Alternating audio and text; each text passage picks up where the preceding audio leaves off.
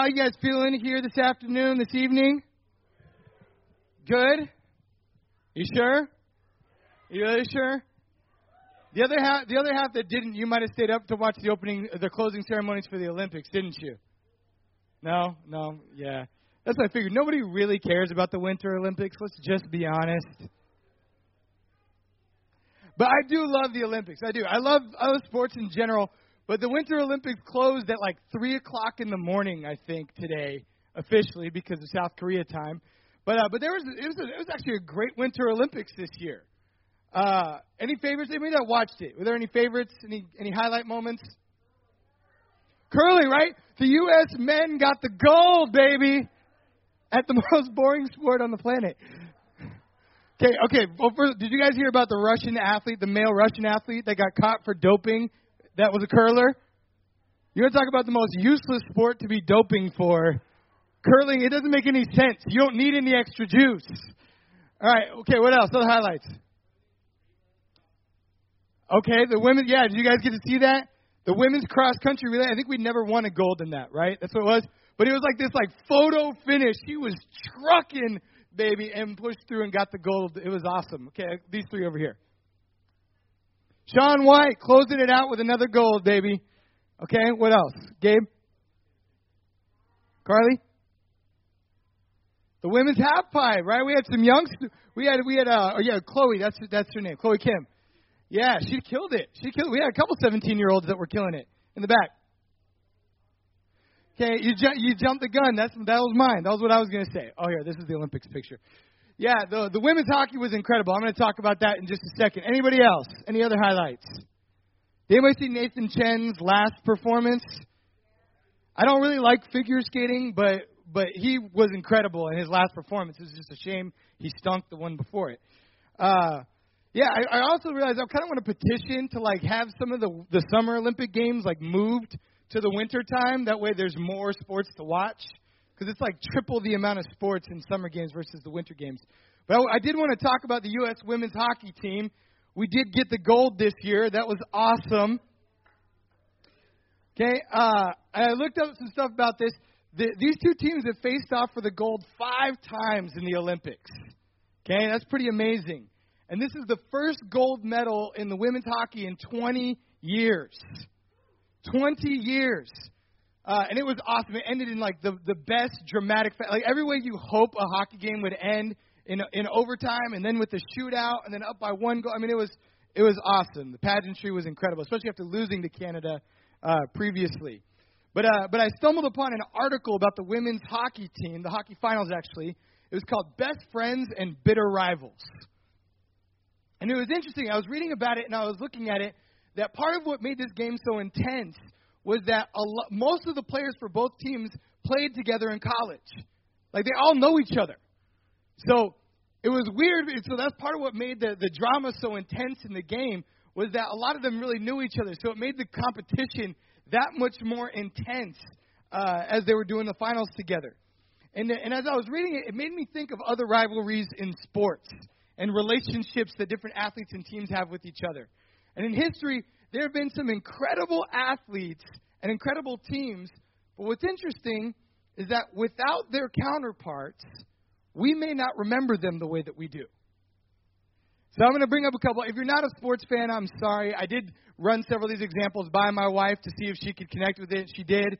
She doesn't like sports all that much, but so this should be at least universal for most of you.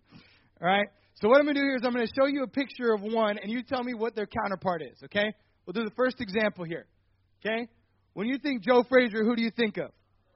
Of course, right? You think of Muhammad Ali, one of the greatest boxing rivalries of all time, right?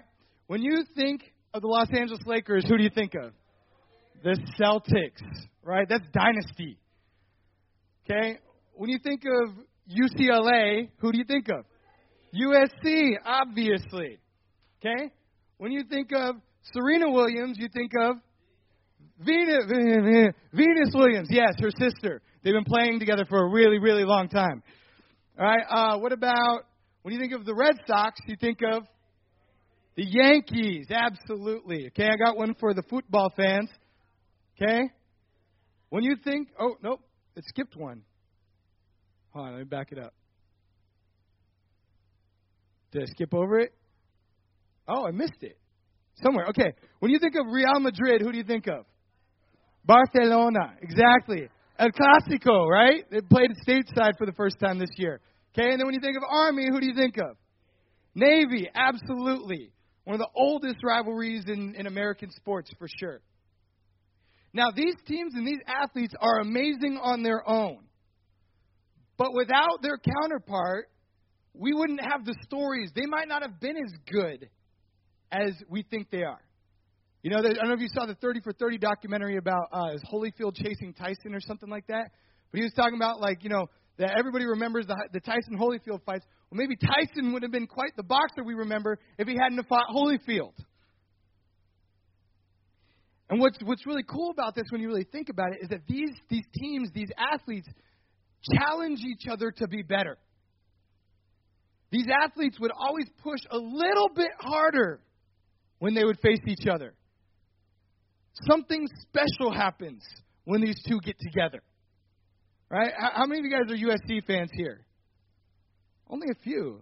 You know, see, that's usually the thing. Southern California doesn't really have good fans. I'm just going to go ahead and throw that out there. But if you guys are real USC fans, then you remember 2005 when SC was getting ready to go to the national championship game.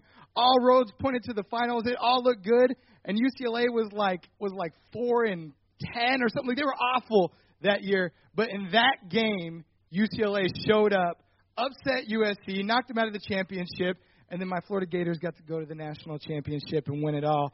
So thank you, UCLA. I will remember that one forever. But I was looking up, there's a study from NYU that came out in 2014 where the researchers spent 6 years evaluating runners. And what he ended up finding out was that runners did better when someone that they felt competitive with was in the race with them. It had nothing to do with their talent. It had nothing to do with their training. The simple fact that they knew the person in the race. They kind of had something. They had something inside of them that said, okay, I got to do better than them. Pushed them psychologically to a place where they pushed harder. There have been lots of other studies of this as well, especially when it comes to working out. Having a partner in almost every area of life pushes you to improve. In working out, partners help us to lift more weight, run faster, bike longer, and stay motivated. But you know, the reality of this is that God has been telling us this forever. Forever. In Proverbs 27:17, a scripture I'm sure many of us are very, very familiar with, it says, as iron sharpens iron, so one person sharpens another. The point of this passage that Solomon is trying to get out to us here is that we were made to push each other. We were made to help each other to be sharp, to be stronger, to be more spiritual, more righteous. I am better with you than without you. And without each other, we get dull. We get lame. We get a lot less spiritual. You know, as we're wrapping up our Move series, we've only got 2 more sermons, including today. You know, we've been talking about keeping in step with the Spirit. Today, we're going to talk about the importance of having great discipling relationships. Great partnerships in the faith. And working together to help each other to keep in step with the Spirit. And the goal today is I'm not really going to go into a lot of practicals and tell you how your relationship should be. Really what I want to talk about today is the heart of it. What does God really want from this? Amen? The title of our sermon today, for those of you guys taking notes, is We Move. Let's say a word of prayer. Father, I just want to thank you so much for the opportunity to be here together. To sit at your feet, to be able to keep in step with the Spirit, God, and that you give us such amazing things in your kingdom to be able to have the relationships that we do to help us to be the men and women that you desire for us to be. I really pray that you would open up our hearts and our ears today. God, help us to be to receive your word eagerly, and I pray that you really speak powerfully through me. In your Son Jesus' name we pray. Amen. All right, so point number 1 of We Move is no solos. If we're going to walk in the Spirit, we need to get it in our hearts and into our heads that you cannot do this alone. Turn your Bibles with me over to 1 Kings chapter 19. Man, this thing is sensitive. There we go. 1 Kings 19, we're going to be in this story for the rest of our time together.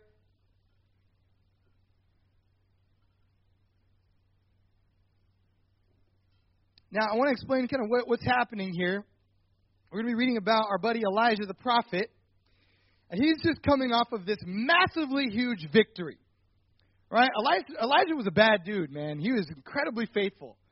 He stormed into King Ahab's place and he was like, look, you guys have been unfaithful. I'm going to deal with all these false prophets. And what was going on is there was Baal worship that had been happening. So he busts through the door with King Ahab. He challenges him. I think there's this whole troubler of Israel conversation that happens. And he tells him, he says, look, this is wrong. This is disrespectful to God. We got to deal with this. And there's this whole face-off with one man, the prophet Elijah, versus 300 false prophets. If you've never read this story before, you don't know what you're missing. Go read it. Have it in your quiet times, okay? But the story ends so there's this competition. We say, okay, if your God's real, we're going to have us a little sacrifice competition and see who shows up. And so he puts them to the test. He has them build an altar and he has them dance around. He starts making fun of them. It's hilarious. He's like, surely your God's sleeping. That's why he can't hear you. Shout louder. And then Elijah has this faithful thing where he sets up his altar and he gets this guy, he says, pour water all over it. Pour water over everything until it's swimming. And then he says, okay, God, let's show him what you do. Says a prayer and the fire just eats up everything. It's an incredible story. Kills the prophets. It's like, wow, I can't believe this just happened. Then the very next chapter, in chapter 19, he ran into a problem. Queen Jezebel heard about what Elijah did and was not happy about it. So she's like, you know what? Far be from me, I'm going to kill this dude. I'm going to do everything in my power to make sure this dude doesn't live. And after this incredibly faithful man stands up to 300 false prophets and a king, all of a sudden he runs with his tail between his legs. It makes no sense. Absolutely no sense. How did he go from incredibly faithful to a coward just like that? There was a problem. He was alone. Let's pick up in verse 19, because what ends up, or in verse 9, because what ends up happening here is he goes and runs. God tries to attend to him, sends an angel to him to try to comfort him, and he's in bad shape. He's emotional. He doesn't want to live anymore. He's like, this isn't even worth it. I don't even want to stay around here anymore. And we're going to pick up in verse 9. It says, and the word of the Lord came to him, what are you doing here, Elijah? He replied, I've been very zealous for the Lord God Almighty. The Israelites have rejected your covenant, torn down your altars, and put your prophets to death with the sword. I am the only one left, and now they are trying to kill me too. And we'll stop there. So let's think about Elijah's state of mind right now. Okay, this guy that was boldly standing up to 300 false prophets, now he's having kind of an argument with God of sorts, saying, I don't want to live.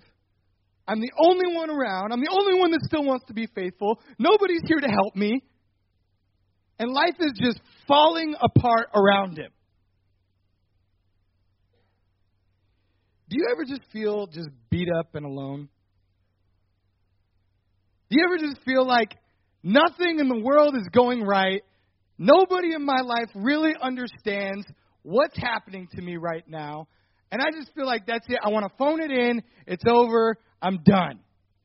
I'm calling it quits. You may not be like him asking to die and end your life, but you may be wanting to stay in the fetal position in bed for the rest of the day. You know what I'm talking about?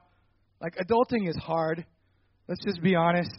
And sometimes you just don't want to leave your bed. It's just kind of this imaginary place that if you stay there, then everything's okay. You know, in high school, I went through a time of life that was pretty tough, where when I first became a disciple, there were 12 disciples at my school. It was pretty awesome. It was this incredible experience. Things were going great. My freshman year was balling. I had so much fun. There were 3 guys on the wrestling team with me. We had such a great time.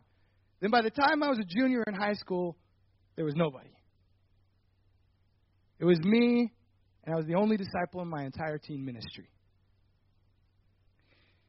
But not only that, we'd gone through some pretty serious turnover in our teen ministry as well. And we had a new team leader about every 3 months for a little while. Like imagine like a Scott Sweeney type of guy every 3 months. And I didn't really know quite how to process all that. I was already struggling with all of my teenager stuff, all of my emotions, and how do I deal with high school. But then I felt like nobody's here. I don't have anybody.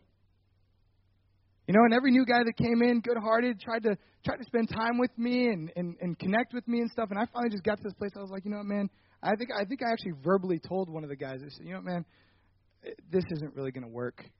You're going to be gone in a couple months. It's no use for us really getting together.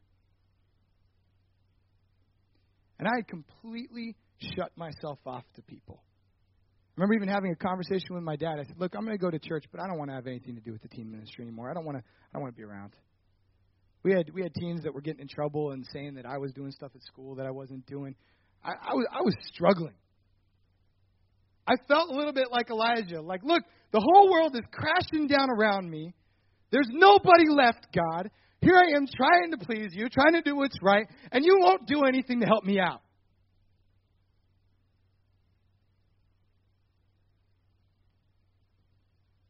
But the truth of the matter is, in my situation and in Elijah's situation, this just wasn't reality. In my situation, I was so caught up in my own head. I was really great at throwing my own pity parties. I'm really good at it. And I didn't even realize there was this brother named Elliot, who's in our college ministry, just a guy that for some reason kind of thought I was cool and wanted to hang out with me. He would voluntarily come over, spend time with me, take me to concerts. We'd go see movies together. He spent a lot of time with me. So while I'm in the corner having my pity party thinking, nobody loves me and I'm all by myself, I was completely ignoring the fact that I had this incredible guy that nobody ever asked to hang out with me that was trying to invest in me just because he wanted to. But in my own little world, I was alone. And I just had to figure it out and gut it out until God decided to take me. And the truth of the matter is Elijah was in a very similar place too.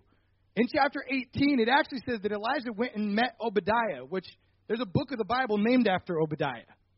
He was a prophet. It said that God even saw him as a righteous man. He hid 100 of the Lord's prophets from all these false prophets and stuff because he was trying to be righteous. But here's Elijah going, I'm the only one of the Lord's prophets left, and nobody... Blah, blah, blah. You just hung out with one. Like one chapter earlier. Did you not read your own story? But the truth of the matter is, this is a powerful story for all of us because it doesn't matter how faithful you are on your own. Eventually, life is going to hit you in the mouth. And when it hit him, he got really weird and self-focused. You know what happens when you try to fly solo? I came up with an acronym. Okay? Solo, S-O-L-O. You become a sad, outcast loner on the outside. That's what happens when you fly solo, spiritually. And in Ecclesiastes 4, Solomon elaborates on this idea a little bit. He says, 2 are better than 1 because they have a good return for their labor. And if either of them falls, they can help the other up. But pity anyone who falls and has no one to help them up. God is saying here, look, if you're going to try to do this on your own, it's going to be a rough road for you. Because anybody that has tried to be righteous for more than 5 minutes knows you're going to fall and fall and fall. You're going to fall on your head. You're going to fall on your knees. You're going to fall a lot. You better have somebody there to help you up. And if you don't, it's going to be a miserable experience trying to live life to the full. And the truth of this as well is God did a lot of stuff to try to help Elijah in this moment. I mean, he sent an angel to him to go talk to him. Like the angel gave him like a holy blanket and stuff and then woke him up with food and had this whole experience and stuff. And then he said, okay, hey, I'm going to go and do something cool for you. And he said, go stand on this cliff. And he sent an earthquake. He sent a fierce wind. And then he sent a whisper of the Spirit to try to encourage him, to show him, look, I'm still with you. And then in verse 14, guess what Elijah says again? I've been very zealous for the Lord God Almighty. The Israelites have rejected your covenant, torn down your altars, and put... He says the exact same thing. This dude was jacked up in his head. God does miracles to try to encourage him, to show him that he's not alone. And he still is just, I'm just alone. And nobody loves me. He couldn't get out of his own head. And the truth is, this is how we all get on our own. When we push people away, either voluntarily or involuntarily, either because your work or because you don't trust people, we get weird. Insecure. Nobody loves me. Nobody really cares. You start telling yourself a lot of stories about, yeah, I'm the only one that's left. I'm the only faithful one. Like, we get to these kinds of places. And then eventually you get to this point where you feel like, I don't want to trust people. Especially when we're in sin. And the truth of the matter is, all of us are tempted with this. We all want to go solo sometimes. Maybe if you've been a Christian for a really long time, if you've been a disciple for a long time, I know the thing that I tend to see disciples that have been around for a while, they say, man, I've just been hurt a lot. I've tried giving my heart. I've tried investing in my relationships with people, and I feel like everybody just keeps burning me. And so we just decide, you know what, I'm just going to keep things at the surface level. I'll show up to church, maybe even a little bit late, say hi, give my hug, smile, but that's as deep as my relationships are going to go anymore. And I'm not trying to come at you. I understand that. If you really give your heart to people, it's going to hurt sometimes. The person that I love the most in my life is my wife, and she hurts me all the time. And vice versa. Real relationships hurt sometimes. But when you choose that as an excuse to stop giving your heart to people, you're in for a world of hurt. Or maybe you're a young Christian, and you're just not really used to the idea of getting discipling and getting help. You're not used to initiating with somebody and saying, hey, talk to me about my marriage. Talk to me about my parenting. Ask me about how my walk with God and my finances are going. That's real. This doesn't come naturally. I don't know any human being that just voluntarily, let me tell you all the deep stuff of my life, plus all the sin that I've been in for the last 20 years. Nobody does that. It takes practice. It takes exercise. Or maybe you're visiting, and this is the first time you're ever hearing of this concept. That God really does want us to really be in each other's lives in a very deep, real, emotional way. Either way, you're still flying solo. But God has a prescription. Back to 1 Kings 19, we're going to pick up in verse 15.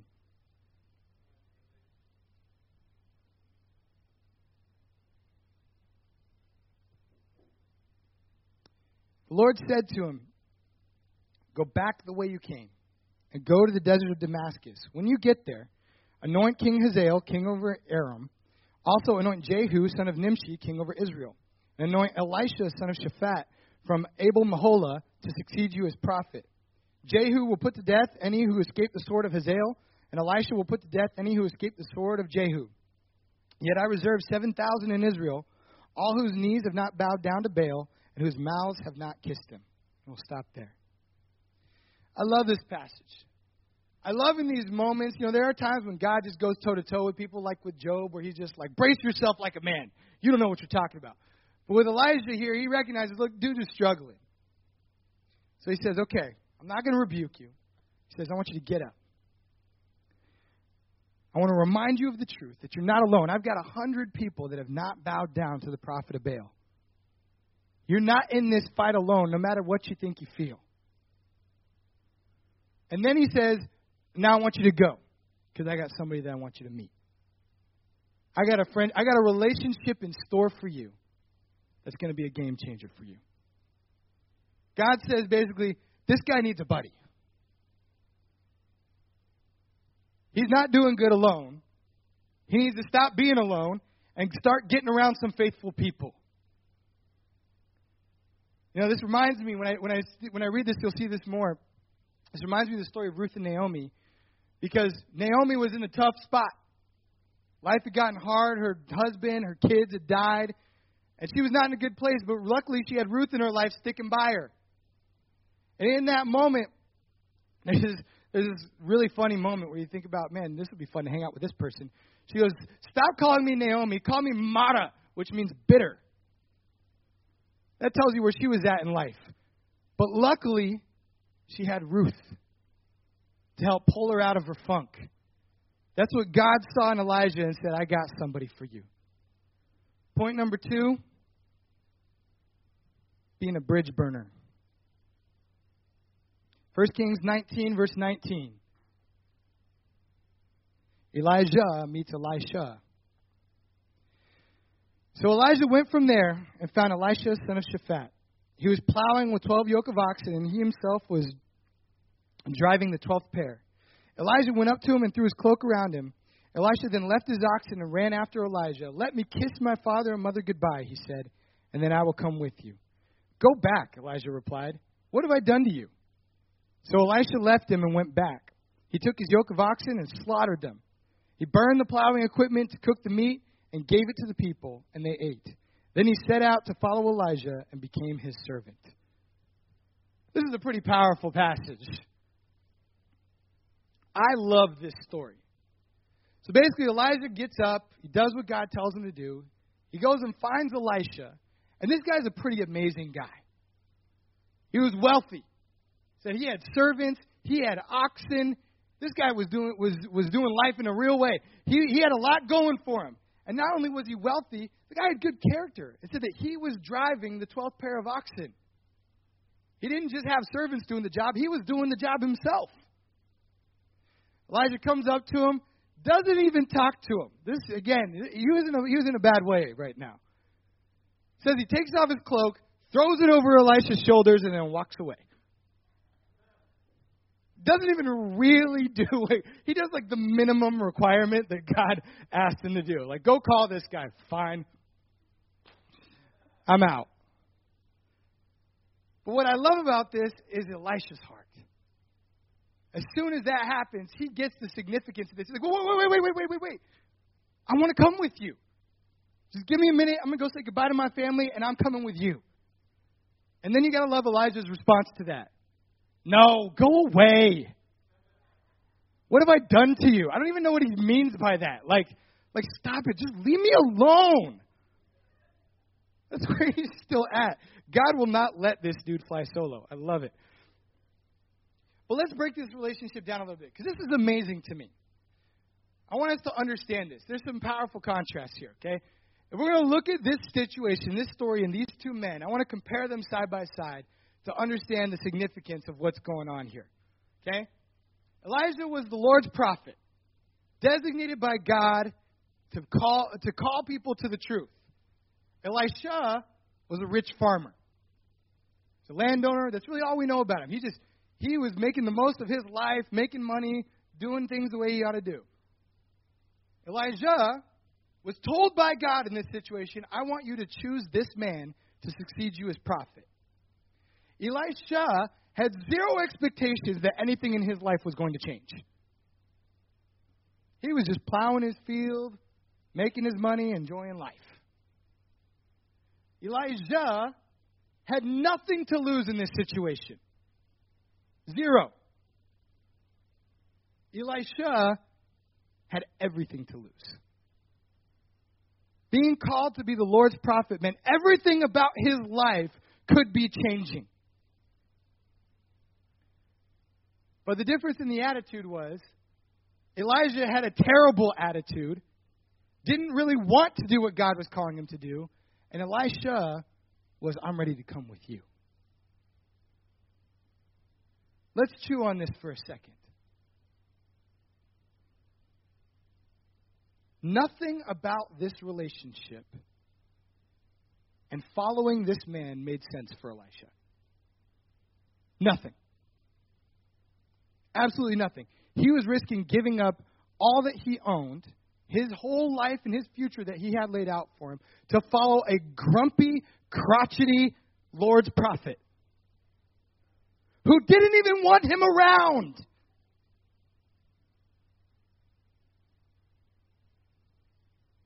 But Elisha said, you know what? I'm coming with you. Matter of fact, I'm so sold out that I'm coming with you. I'm going to take every bit of plowing equipment that I have. I'm going to have a bonfire. I'm killing all of my oxen. I'm going to have a barbecue for my workers. And I'm dipping out because I'm all in with you. Anybody else feel humbled? It's because Elisha figured something out that Paul was trying to help the church in Ephesus to see in the New Testament. Look at this scripture. Submit to one another out of reverence for Christ.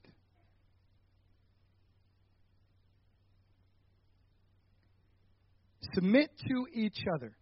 Give your heart, your lives. Submit. Be on your knees in submission to each other. Why? Because you revere Jesus. It wasn't about Elijah. It wasn't about how spiritual he was or wasn't being in that moment. It was about submitting himself to God.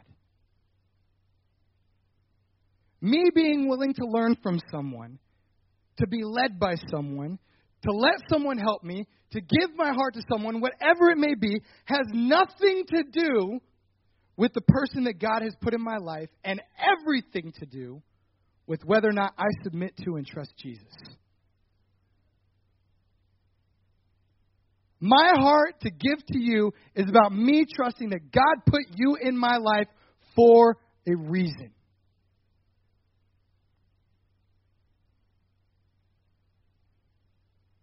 But the truth is, I want to make it about them. I want to make it about you. They aren't spiritual enough. They aren't mature enough. They haven't been in my stage of life, or they don't know my job situation. I haven't known them long enough. So they can't help me. Any of these sounding familiar? I have wrestled with this for so long in my life and my walk with God. You know, when I first moved out to California, or back out to California, I was in college. And Steve Lounsbury was supposed to be my discipler. And I was at a place in my life where, again, I had my whole high school experience and everything from that. I had some guys in my life that really weren't stellar spiritual hero type guys. And I didn't really know how to give my heart all that much. And frankly, I just didn't want to. I kind of had this thing about me that I kind of wanted people to earn my respect and earn my heart. You know what I'm talking about? Well, when I moved back, still pretty early on in my relationship with Steve, he came over to hang out with my brother.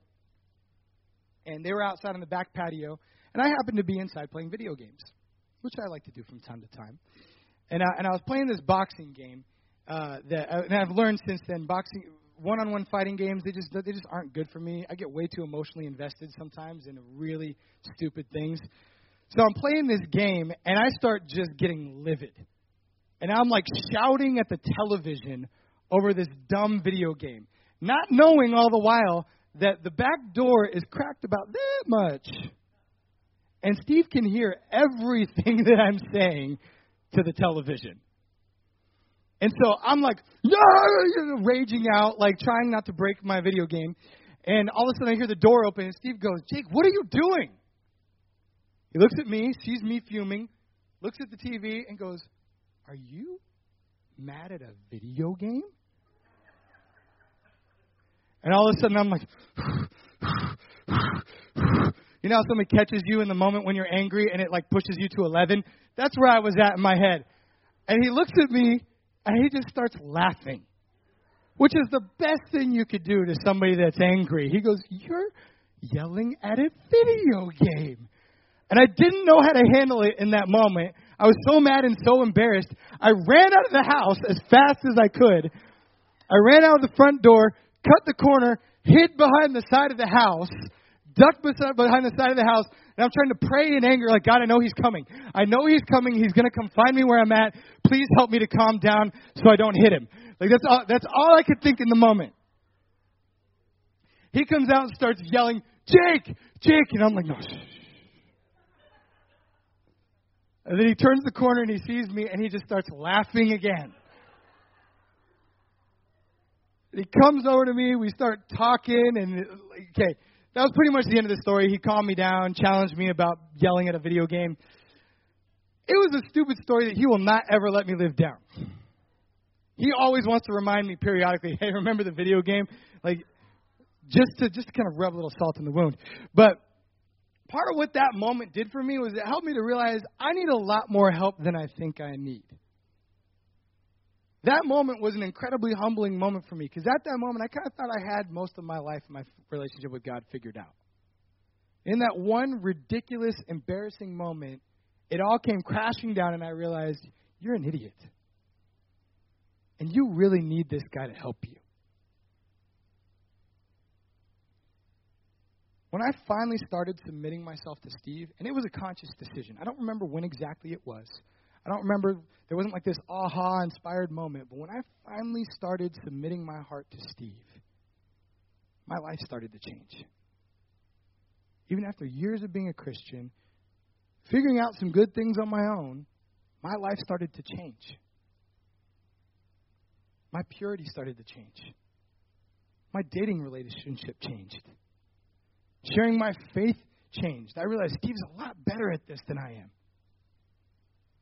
The way I ran a ministry, the way I thought about ministry changed. The way I led people changed. The way I needed to view myself and my relationship with God started to change because of my relationship with Steve. And it wasn't we've had this incredibly sage advice to things. He's got a lot of great wisdom, but also Steve Lounsbury is known for saying some pretty buck-wild things in D times. He told a guy to punch himself in the face as hard as he can one time, and I love that advice. I've shared that with people from time to time. But I owe so much of who I am today because of my relationship with Steve. But I had to learn to submit. And this isn't just about mentoring relationships and somebody who's older than you physically or spiritually. You know, one of the things I appreciate about our relationship with the Vollmers, we've only been here for about 5 months. And honestly, I'll just tell you, I was kind of intimidated about being in a discipling relationship with the Vollmers. Their kids are my age. You know, Kelly was in the ministry for a really long time. They're great disciples. I really respect them a ton. And the idea of being in a discipling relationship, I was like, man, I don't even know how we could even help anything in their life. What I love about them and their heart is they're some of the most humble people I have ever met. They have not let our age distract from getting advice, from asking our thoughts on things, from telling us about things that they're struggling with, from letting us help them. They're heroes to me because of that. Because why should age matter? Why should somebody's stage of life matter? Does it? If we're really going to learn from men and women in our lives, we have to get over ourselves a little bit. Elisha was willing to burn all of his bridges to go all in for this relationship with a dude that did not want him around. I want you to think about for yourself. Whether you've been a disciple for years, or if you're not a Christian yet, it doesn't matter. What are the bridges that you need to burn if you're going to give your heart to people? Past hurts? Fear? Your priorities and not making relationships a priority? There's something in there. If your relationships aren't there, if you've not submitted, that means there's a bridge that you got to burn. And I'm not going to tell you what it is. You got to figure it out. But I want to look at the end of their relationship. Turn over to 2 Kings chapter 2. A couple pages over. You still with me?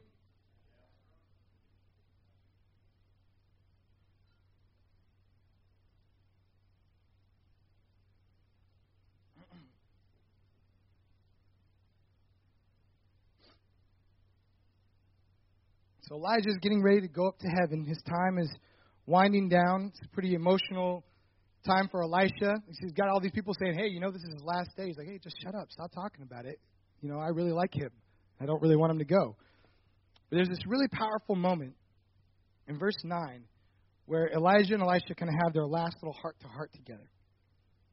It says, when they had crossed, Elijah said to Elisha, tell me what I can do for you before I'm taken from you. Elisha responded, let me inherit a double portion of your spirit. You've asked a difficult thing, Elijah said. Yet, if you see me when I am taken from you, it will be yours. Otherwise, it will not. So at the end of their relationship, after years of being together, watching how Elijah spoke the truth, watching how he interacted with people, Elisha said, you know what? If I could ask for one thing, it's that I want to be exactly like him. I want to be just like this crotchety old man that did not want me around. Matter of fact, if I could have double of what he is, and this isn't an arrogance thing, this wasn't like a level up now kind of moment. No, this is like, if I could be like him in any way, that's what I would want.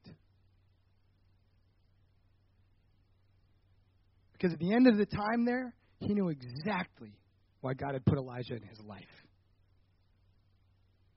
When I look back on my discipling relationships over the years, I've learned so many things from the people that have been in my life.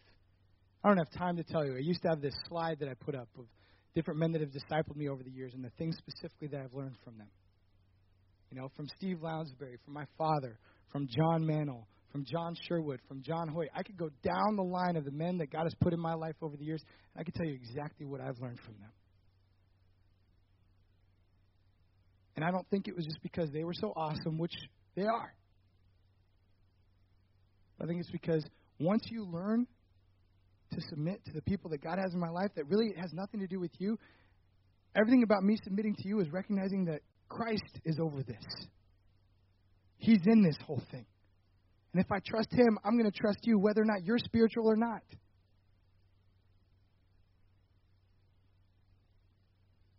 I can choose to do things on my own.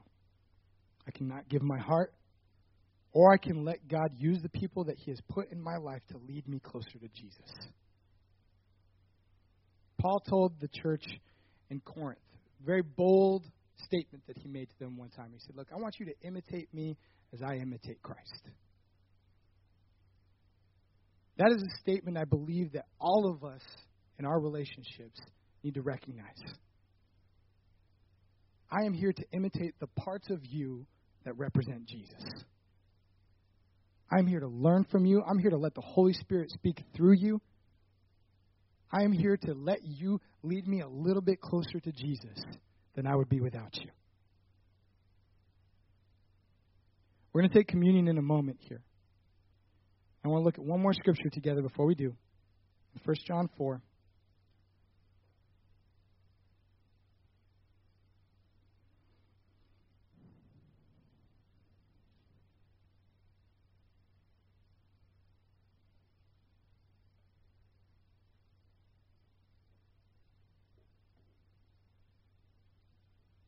Starting in verse 9.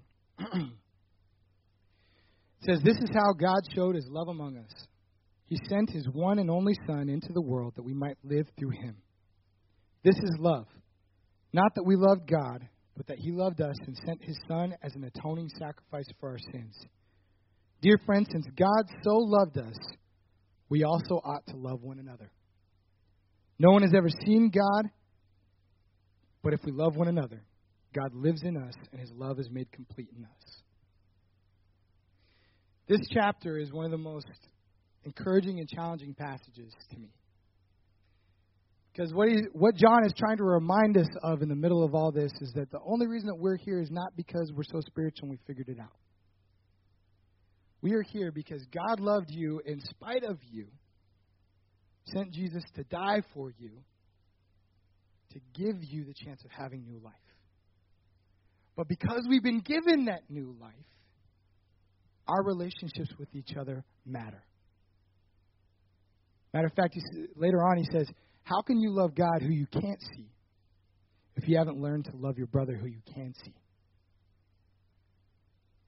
our discipling relationships are some of the most important, life-giving things that God gives us. I didn't want this to be a practical time because I just wanted to remind you to try to get into your heart a little bit that this is a blessing from God that we get to be in each other's lives like this. That I have people that care about my marriage. That I have people that care how I parent my kids. That I have people that care about my kids. That's a blessing. And I don't want to try to pretend that I can do this on my own. The whole overarching thing here is that we are here. We have these relationships because we've been loved by God, and Jesus was willing to pay the sacrifice for us. Let's bow our heads in a word of prayer, and then we're going to take communion together.